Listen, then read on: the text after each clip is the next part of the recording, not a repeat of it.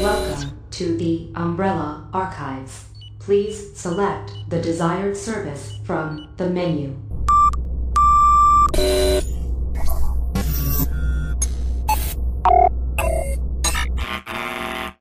I have taken it upon my authority to revoke your access privileges to the mainframe system.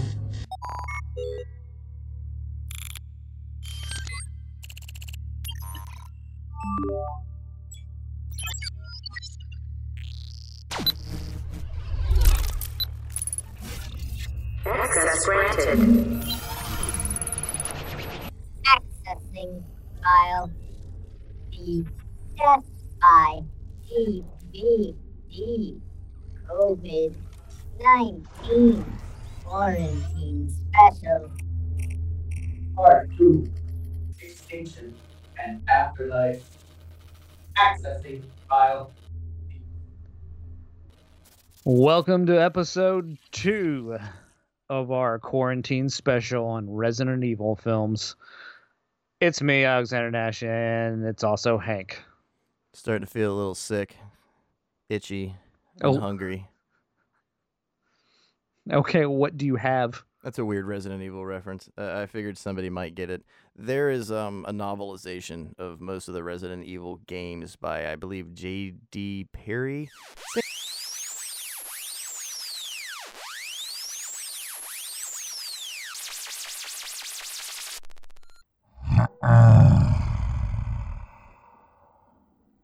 S.D. Perry, Stephanie Dan L. Perry. According to Wikipedia, Perry primarily writes tie-in novels based on the works of fantasy, science fiction, and the horror genre, including Resident Evil, Star Trek, Aliens, and Predator. When not on a deadline or contracted to work, she writes original horror. Perry, who prefers to be called Danielle, lives in Portland, Oregon, with her family. What does this have to do with the show? I don't know. Her father is television and science fiction author Steve Perry. Steve Perry. Steve Perry. Not that Steve Perry. Oh. Steve Perry. Steve Perry. And I should have been gone. No, let's go. Oh, yeah, you missed it. Oh, damn it. You said no more journey psychos. I'm running out of ice. Well, never mind. Back to the show.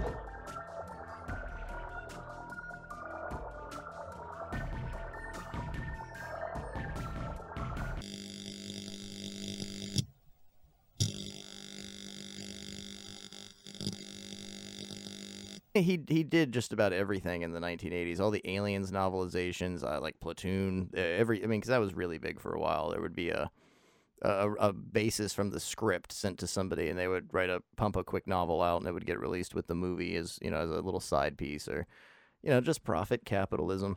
And it goes into great detail of some of the people inside of the facility under the Arkham Mansion, or whatever the fuck it was called, the Spencer Oswald Mansion in the first Resident Evil game, about them getting infected. And wow, this is an awful intro. I'm just, who cares? Resident Evil, the books. You can check it out and Google it on your own. I'm Hank, the world's greatest, Hollywood Hank, the world's greatest, and this is day 2 of our quarantine special. I already forgot what we were calling it. I'm sorry, I'm bad at this. The quarantine Resident Evil special. Oh, yeah. Just 2 episodes, we were talking about me going to the greatest co-host of all time awards, and I think maybe it got to my head, and I'm feeling a little lackluster going into Resident Evil 3.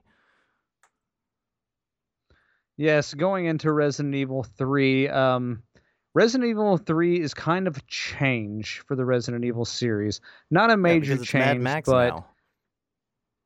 Well, really what ended up happening with Resident Evil 3 is it came out, and the first 2 did moderately well, and this one did less significantly well. So this was kind of the end of the Resident Evil series for a good many years, because they just didn't seem profitable anymore. I mean, it made money, but it just didn't make the kind of money they were expecting it to make, which is kind of a shame, because I think this one's got some good things working for it.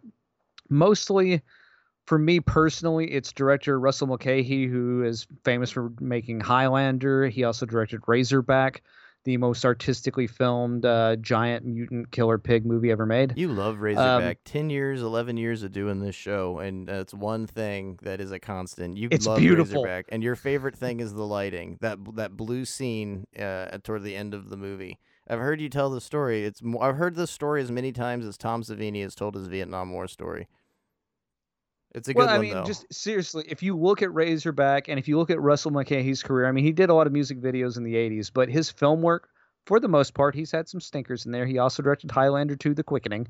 But he always films things Highlander really 2. well. They always look really good. Now, the script for this movie is a big old pile of shit.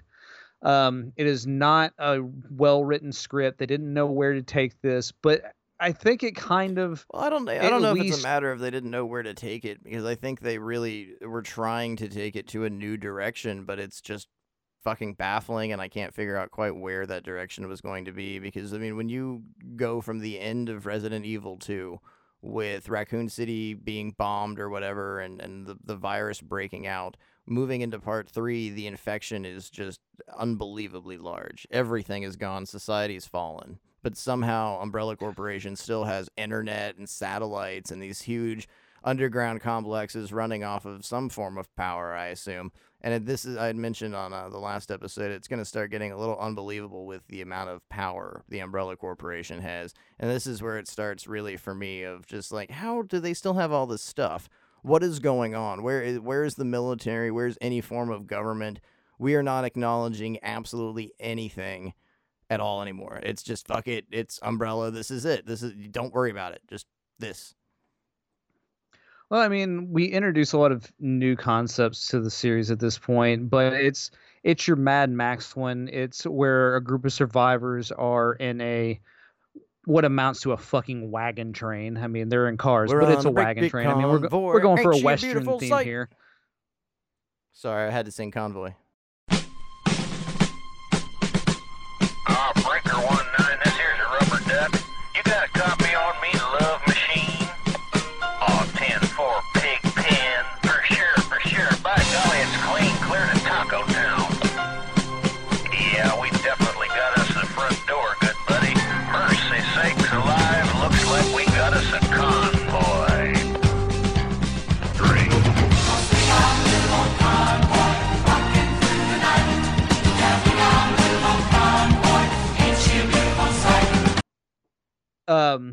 And basically we have them searching through the wasteland to make their way. And what seems interesting about this is the world is basically over. Most of the planet seems to be a desert. Not all of it, but big chunks of it are just uninhabitable. I mean, for fuck's sakes, Vegas has been overrun by dust storms in a few years.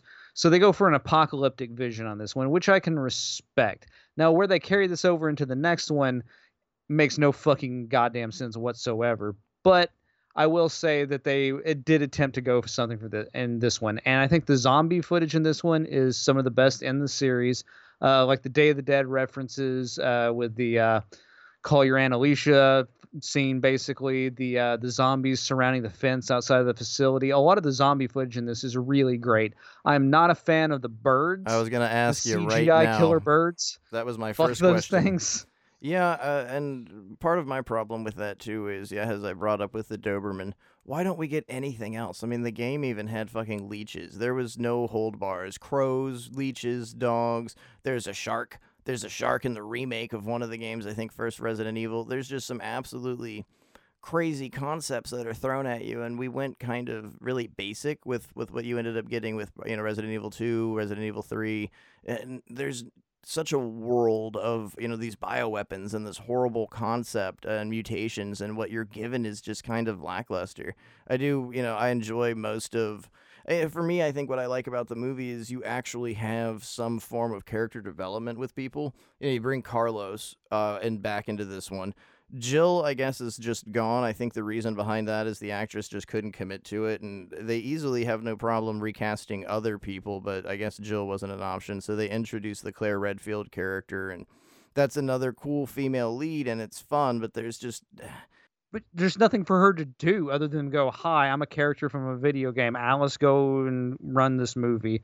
Well, I kind of do some lines in the background. They didn't even give her basis of Claire Redfield, so this was, fuck it, it doesn't matter how she looks. And I forgot to reference on the last episode the Dr. Ashford character that just kind of gets neglected is, that's another character from another game, Code Veronica. That's three different characters that have been mixed together and just kind of thrown away. And this is the first time we start to really not acknowledge a lot of the events.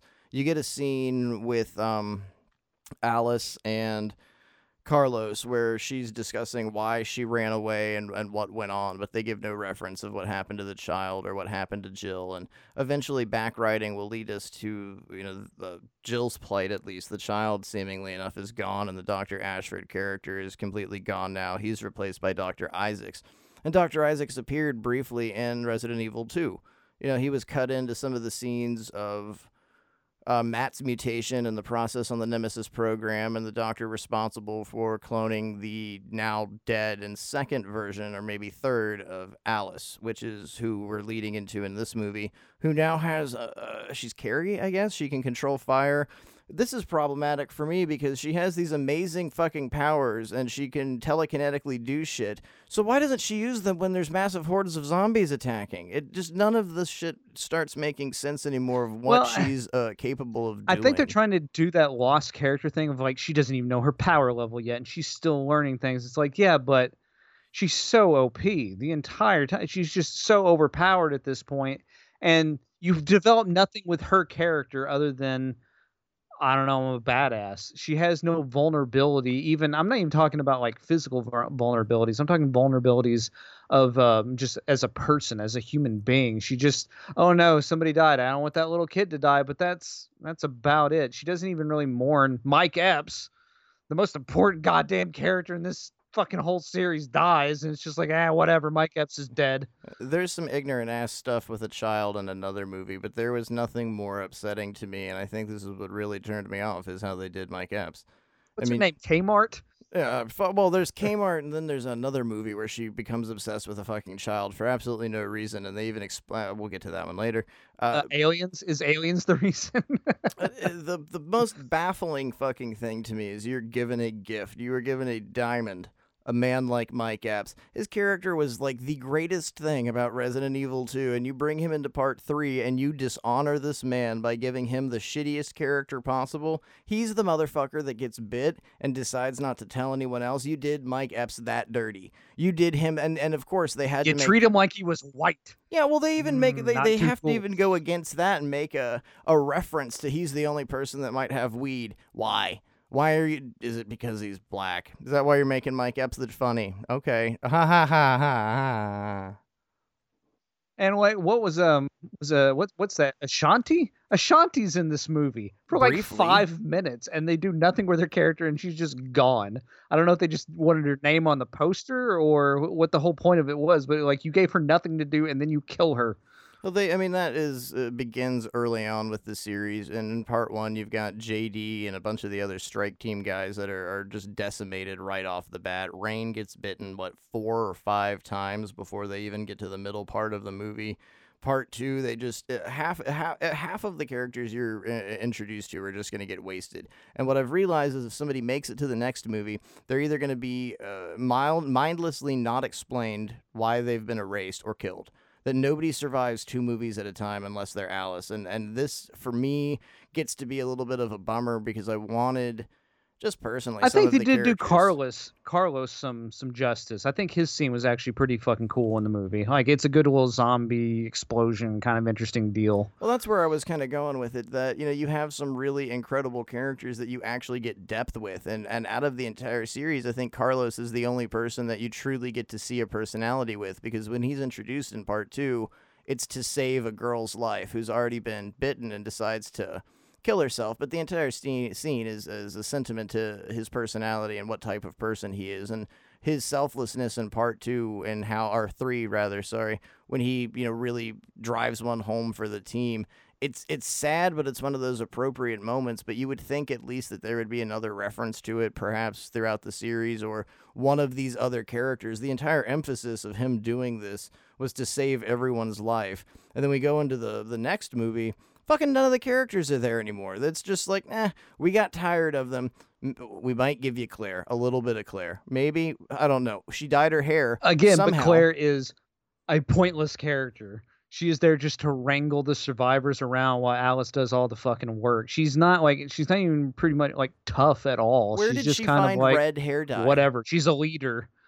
It baffles me how she got her hair done, and Alice constantly has some really nice highlights, manicures. It's just Everybody like looks a little too good for it to be the apocalypse. I will say that. And another thing, not just costuming, but it's just the decisions for some of the things he's wearing. Why is everyone in a goddamn crop top? Who decided that this was short shorts time? This is the apocalypse, and I know comfort really matters. It's the end of the world. We all want to look like the Lord Humongous or some awesome leather-clad biker, and it's not happening that way. But these characters gotta have something. Like in part 2, there's a scene where Alice actually gets clothes, and she's at a gun and ammunition store, and she picks like bell bottoms and crop tops. It's like, God damn it. This is just, you're not even trying to give me any form of entertainment. Everyone's wearing sleeveless t-shirts. You can get scratched and bitten easily by zombies, but no, I gotta show my biceps. Welcome to the gun show. The whole point of it is, though, how can I watch a movie? I mean, this goes into modern, like with Birds of Prey and Captain Marvel. How can I watch a female in an action movie and not want to jerk off to her? Why are you making me just like respect her as a person? Why is she just like not, actually wearing tactical gear? No, I also need to jerk off. That's the most important thing, is I can jerk off to this. I definitely am asking too much, I guess, out of a masculine-dominated cinematic world. Guys like Harvey Weinstein run massive cinemas, so there's not going to be adequate combat gear for any of these characters, so I definitely am asking too much. It does get almost abrasive with the amount of times Milla Jovovich is nude in the series, though. It's like, I'm not against it, but goddamn, there's no reason for just like, hey, she's naked now. Every time she gets captured, I've seen your wife naked more than you have, Paul. Well, I mean, yeah, every time she's captured, they just put her in, a white piece of paper. Like, I get it, it's a clone. I mean, can they at least give her a fucking tracksuit, something to stay warm with? I don't know. And I'm not complaining. Nudity's nudity. I mean, it's a part of horror. Joe Bob. Blood, breasts, booze, beer. But there's no necessity for the amount of just like, hey, she's naked now, and nobody else is constantly nude. There's no other character that they kind of exploit as much as Milla Jovovich. This is also where we start making zombies a hell of a lot interesting. We start having them run around and be able to jump around like it's Steve Miner's Day of the Dead from 2007. It's like, now we've got to have them be fucking nutsoids so we can have crazy action scenes. And it's just like, I'm not interested in that. I'm interested in slow walking zombies particularly. That's just personal opinion of mine. So when you get into this hyper action of zombies bouncing and like being able to jump like on top of fucking building, and just it's mindless bullshit for me personally. But as far as the story goes, like really the whole point of the story is to get Alice into the underground facility that Umbrella's having in this desert so she can learn more about herself, so we can find out that she is in fact a clone that they tell us at the beginning of the film. And then, so there's no real like surprise at the end. It's just another fucking action scene. It's just like, let's get to the underground facility. You got a monster. They at get least. there. You get the White Queen, and you get a cool. I mean, I like the Tyrant. I enjoyed what they did with the Dr. Isaacs characters. Fine.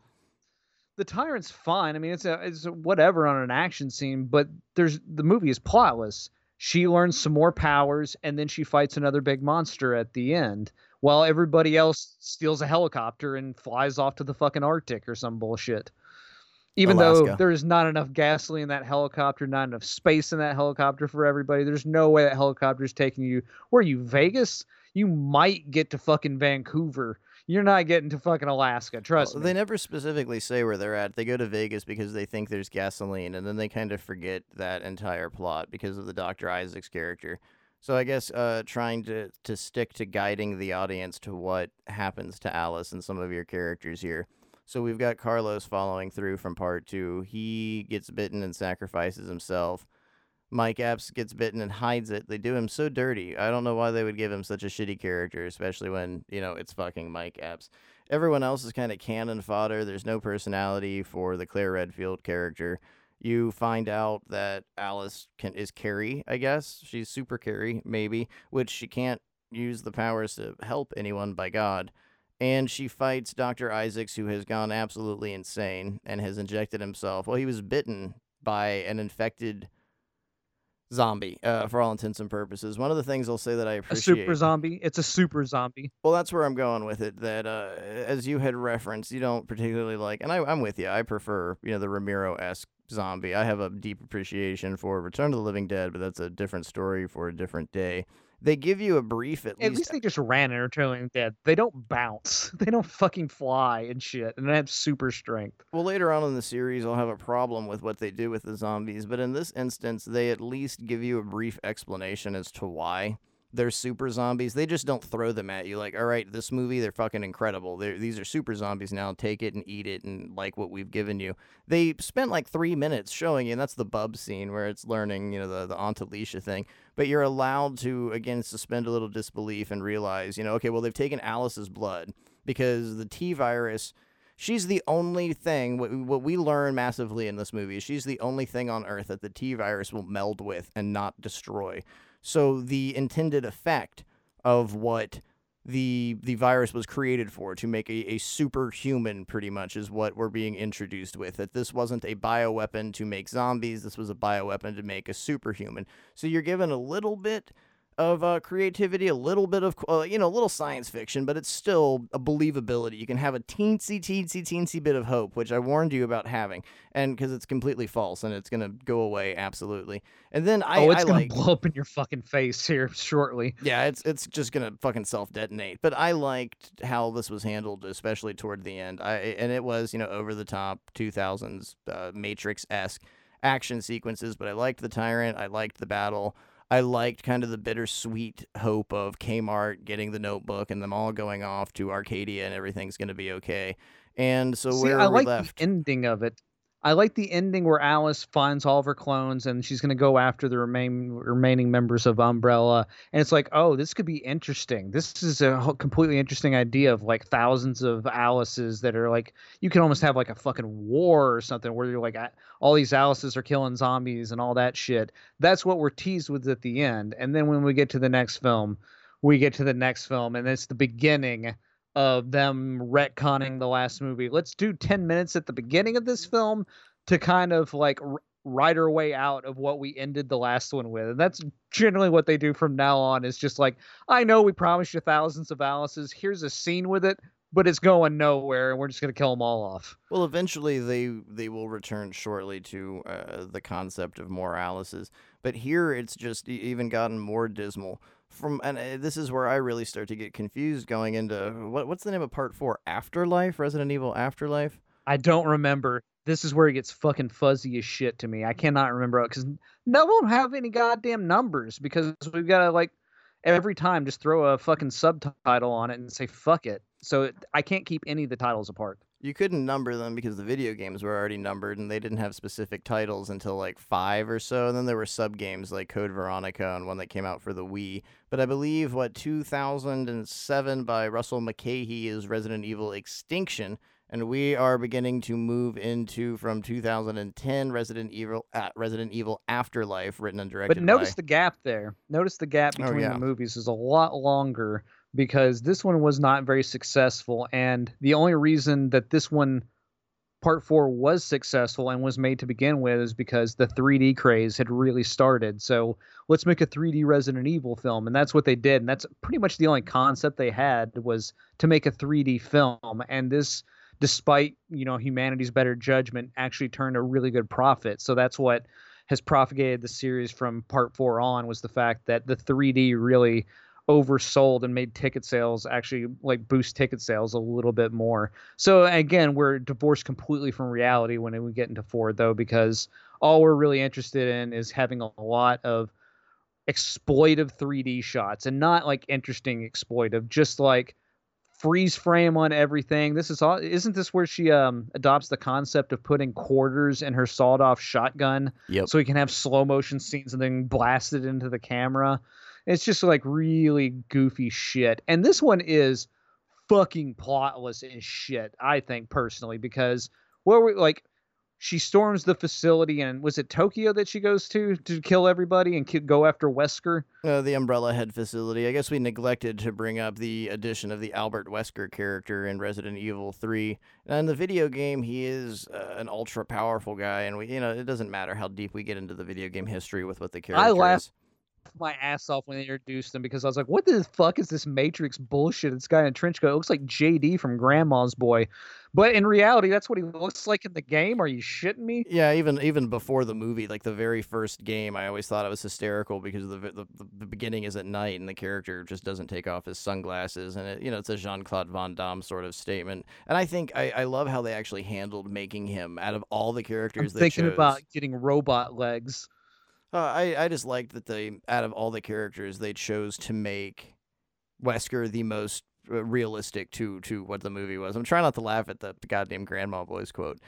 I'm thinking of getting metal legs. It's a risky operation. Okay, I keep losing my train of thought because it's like, don't laugh at that. Don't laugh at that. You would if you had robot legs. Keep talking about Resident Evil. Don't laugh at it. Grandma's Boy's a fucking... God, we should have... We'll add that in. Maybe we can do a Grandma's Boy commentary track with that. It just involves us smoking a lot of CBD, depending on what legal state you live in. What the fuck was I talking about? Wesker. I like how the character was handled with just because it's I think the most familiar character, and if you are a Resident Evil fan and you enjoyed the game, that's something that truly stands out to you. But it doesn't really matter so much the video game facility of how the character is. In the movie version, what we're introduced to in part 3 is he pretty much is like the head honcho at Umbrella, and he's calling all the shots here, and that Dr. Isaacs is his subsidiary. And remember that, because later on, I guess they just decided that didn't matter. So going into the next movie, Wesker is it's beyond a James Bond villain of power. I mean, this guy is pretty much like God for all intents and purposes, and he's Agent Smith. Well, has he gotten modified at this point? Or is this the movie where it doesn't matter? I don't know. This is where I'm going to start getting dusty. Because at the end they throw that shit at the end with it, because that's when we get to the cruise ship that everybody's going for. But little fact, you do know who played Wesker. I don't know if it was in this one, but it's definitely the last two. It's the dude who gets bit in the grocery store in Land of the Dead, and he's in Diary of the Dead. They change actors. I can't recall who played him. Yeah, first. I think he's in 5 and 6, but that's him. It's just like, oh, really? It's the guy from Diary of the Dead? Fucking weird. Complete off the topic, but anyway. I think it's Sean Roberts in Resident Evil Afterlife. So is that who you're talking about? No, I'm talking about, he's definitely in 5 and 6. He played Wesker from, I think it's a different actor in this one, but the dude from Land of the Dead and Diary of the Dead is definitely in 5 and 6. But the plot of this one is Alice, after the fucking apocalypse, when all the Alices get killed, there's one left, the original Alice, I guess, who flies to Alaska to find her friends. That's how the last movie ends, is she does a video conference with Wesker and says, I'm going to bring some friends.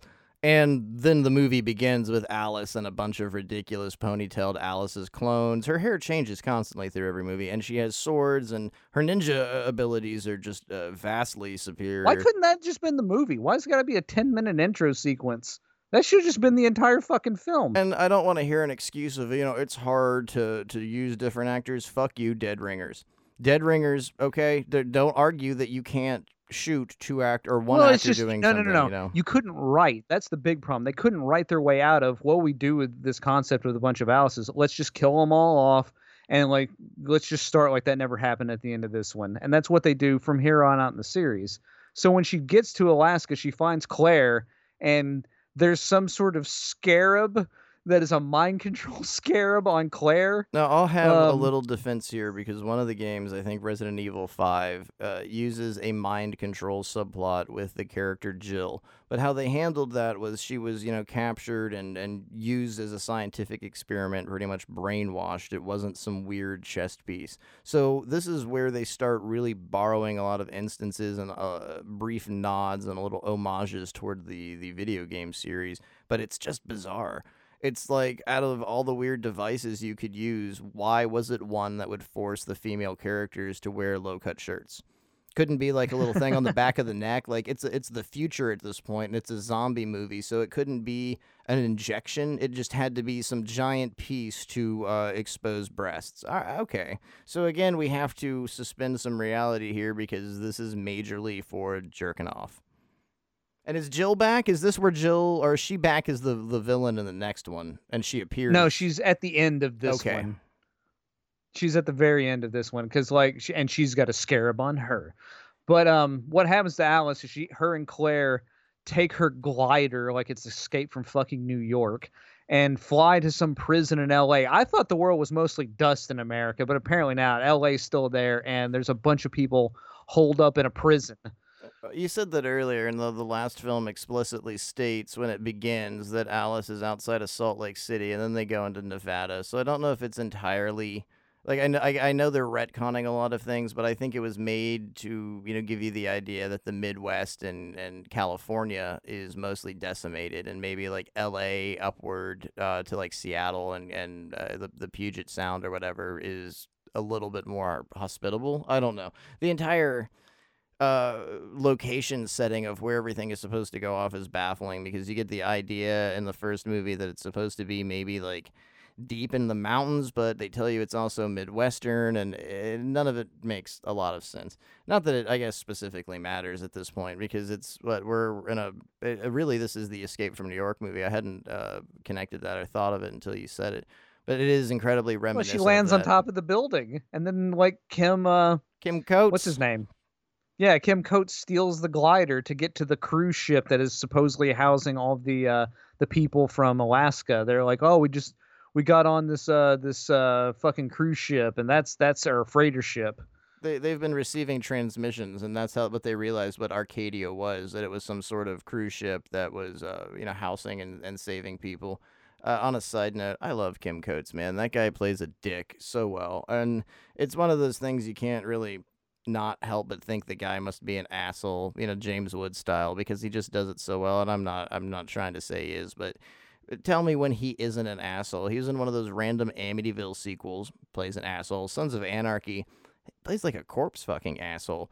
And in this instance, he's just he's a movie producer, and I think that's one of the funnier inside jokes that they're even poking fun at culture and the fall of society at this point. So it attempts to have a reasonable political message, and it's weird. That's just Like, throwing it's there as a very- goof. it's That's a weird. reasonable political message. Well, that's what I mean. It's like it's trying to say something, but at the same time, it's like, what are you trying to even say? Like, what?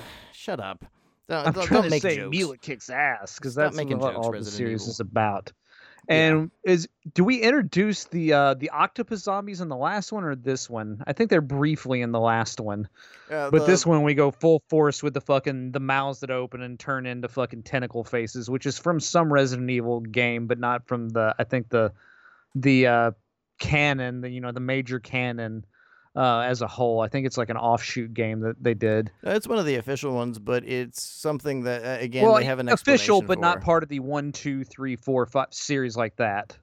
I think it's Resident Evil 4 that Leon Kennedy, a character introduced in the second game, is sent to rescue the president's daughter from like a cult that has created a virus called Las Plagas that is like a weird little germ that can be injected into you that is kind of like a living parasite and can control your mind, but you still have some sort of capability. You're still, like you can run, you can use guns, you still have some form of thought, but you're also kind of a weird infected monster. And then the game following that, I believe, is returning to Chris Redfield, and they go to Africa, and it's the Las Plagas has gotten, because there's multiple viruses in the game. You've got the T virus, the G virus, the C virus, the progenitor virus, the T Veronica virus, the Las Plagas virus, and in the movie you've got the T virus and then a green bottle that apparently is the antivirus, and then there are just bizarre metamorphoses of whatever is happening, and I want to say it's like 5 or 6 they actually say this is the Las Plagas strain, and they try and give a nod to the game and some attention to the fans that were really into that, but otherwise it's not explained. I think it's either this one or the next one during the opening monologue by Alice that it's explained that the virus strain has began to it's to mutating, morph. I Yeah. think. Or it's fucking dumb. Is this where we Regardless, get I don't Axeman? want tentacle face zombies. No, That is fuck. dopey shit. We got that dumbass Axeman in the last fucking movie. That was one of the most unexcusable, stupid things to show. I mean, you don't No, even... he's in 4, isn't 4? he? No, yeah, the 4th. He shows up in the 4th one. I The don't think weird he shows Silent up in the 3rd Hill one. thing. Yeah, that's the most unexcusable one for me, that you're blatantly ripping off Pyramid Head from Silent Hill, and there's no explanation to, I mean, okay, the Tyrant, you get... Where this giant fucking man came from? Yeah, the Tyrant makes sense. You understand why he was created. You're shown that on screen. The Nemesis, you understand. You've shown it on screen. Even the Lickers in the very first movie, you're given a reasonable explanation. And once they become giant Lickers, it's a little strange. But you're also told that when they consume human DNA that they can get bigger or whatever. So a lot of these things were previously given to you and make a little bit of sense. But what the fuck is this? Who's making these giant axes and driving nails into this monster's head and putting a big potato sack on it? Whose job is that at Umbrella? Why is that even a visual? Cool. I didn't Look at the find slow it motion fucking, action. I didn't find it even amusing. It just annoyed me. Like, at least give me a giant mutated tentacle monster. Why you have to give me a weird sackhead? Fuck you, sackhead. Well, and the plot of this one, with them being like curse stuck in a this lot. prison that's surrounded by zombies, is just kind of boring. And we introduce Claire's brother, who is a guy in jail or some nonsense. Then we bring his character in for literally no reason other than he's in a game. Isn't it funny? It's Wentworth Miller, and he's in jail. It's funny, because jail. But and this one just like it really drags its feet more than anything, because it's all about getting out of this prison, getting to the freighter ship that's like, you know, going around the coastline, and they try all these different things, and then there's a bunch of dopey action scenes of her like flying off the goddamn building with a rope, and I don't know. I can't get into it. This is where it starts losing it for me, because it's just a series of terrible ass action scenes that like are beyond reality, beyond any sort of understanding, and we're really not even trying to do characters anymore. We're just bringing in people who ultimately are just fodder to be killed. We're just kind of, hey, what's this? I'm a pro basketball player. I worked at a fucking an electronics store, whatever the fuck. It doesn't matter. It's just like, okay, you're just all going to die anyway. And if you don't die, you're not going to show up in the next movie. So who gives a shit? So what's the point of even introducing these characters at all? You've truly lost hope of any continuity with people's development. And, you know, like Carlos, like I'd mentioned in part 3, was one of the actual last characters that you got anything with. And does anyone, I mean, I know at some point Claire will come back, but I don't think anyone really returns from... No, I'm sorry. You've got the basketball player. He will return senselessly for no reason when we get into the next episode. And so does Claire shows up again, because she's absent from the next film. And Jill shows up at the end of this film when she, like, her, because she's now a part of Umbrella, because she's got the scarab and she's in a skin-tight Matrix suit. Well, she looks like the Baroness from G.I. Joe. That's just weird. And they're, like, dive bombing this freighter ship after, like, we do a really dopey fight scene with Wesker and him trying to, like, convert Claire. Or, like, they killed everybody on the ship, and they've been experimenting on them. It's been a whole Umbrella trip the entire time. The most strenuous scene with the Cerebus and the dogs, because now they have Las Plagas, and they can split open. And one of the dumbest effects is when she kicks the goddamn piece of glass, and it splits the dog. I mean, it's just bafflingly dumb. And it truly is the Agent Physics Smith no thing. longer apply. Yeah, and the last bit of comedic nature you have with the Kim Coates character is completely wasted. That's somebody that at least could have been used a little bit longer. So where are we with Alice? What we found out that her powers now are just absolutely... Well, she doesn't have any powers anymore, does she? He takes them away in this film, I believe. Is it this one that she's lost them, or is it?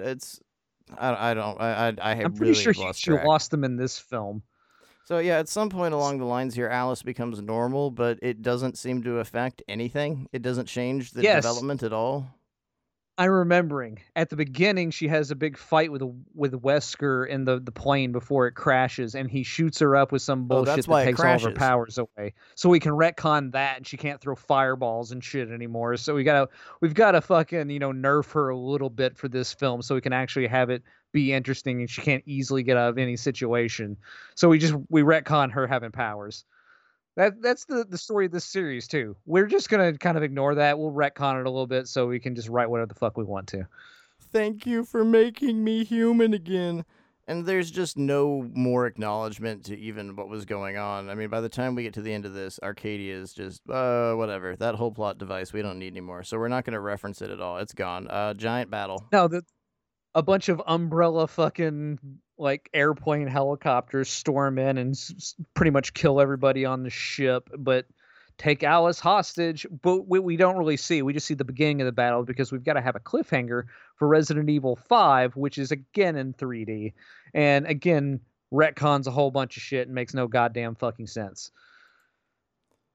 So where are we at with all of our characters? Who are we left with by the end of Resident Evil 4? They're all gone by the beginning of Resident Evil 5, except the basketball player guy does come back, even though you thought he died in this one. But they do show he's not dead in this one at the end. But I think he's the only one left. Even the little kid gets gone. But we don't know until the beginning of the next one. So it's assumed Kmart and Chris and everybody else and Claire has been taken by Umbrella, or that they're hostages of Umbrella. And this one introduces Alice breaking out of a weird cube. I mean, it reminds me heavily of the very first Cube movie at the introduction of this one. Oh, well, we'll have to get into that one next time. I guess the ashtray's full, the bottle's empty. Wash your hands?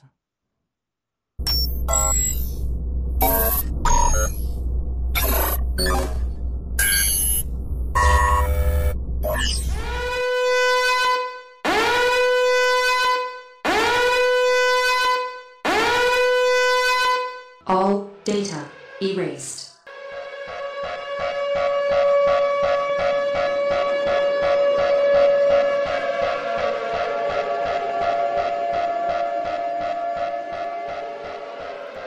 Biohazard warning.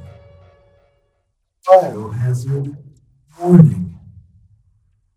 Hank virus has been released in sector 600 to 200.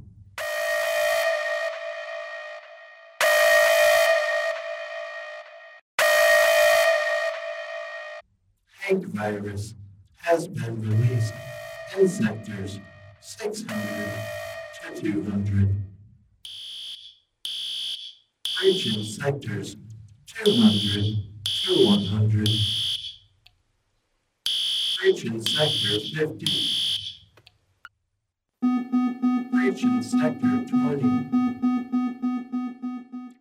Breaching sectors 10 to 5. Breach in sector 4. Breach in sector 5. Breach in sector 4. Breach in sector 3. Breach in sector 2. Biohazard release of Hank virus in sector 1.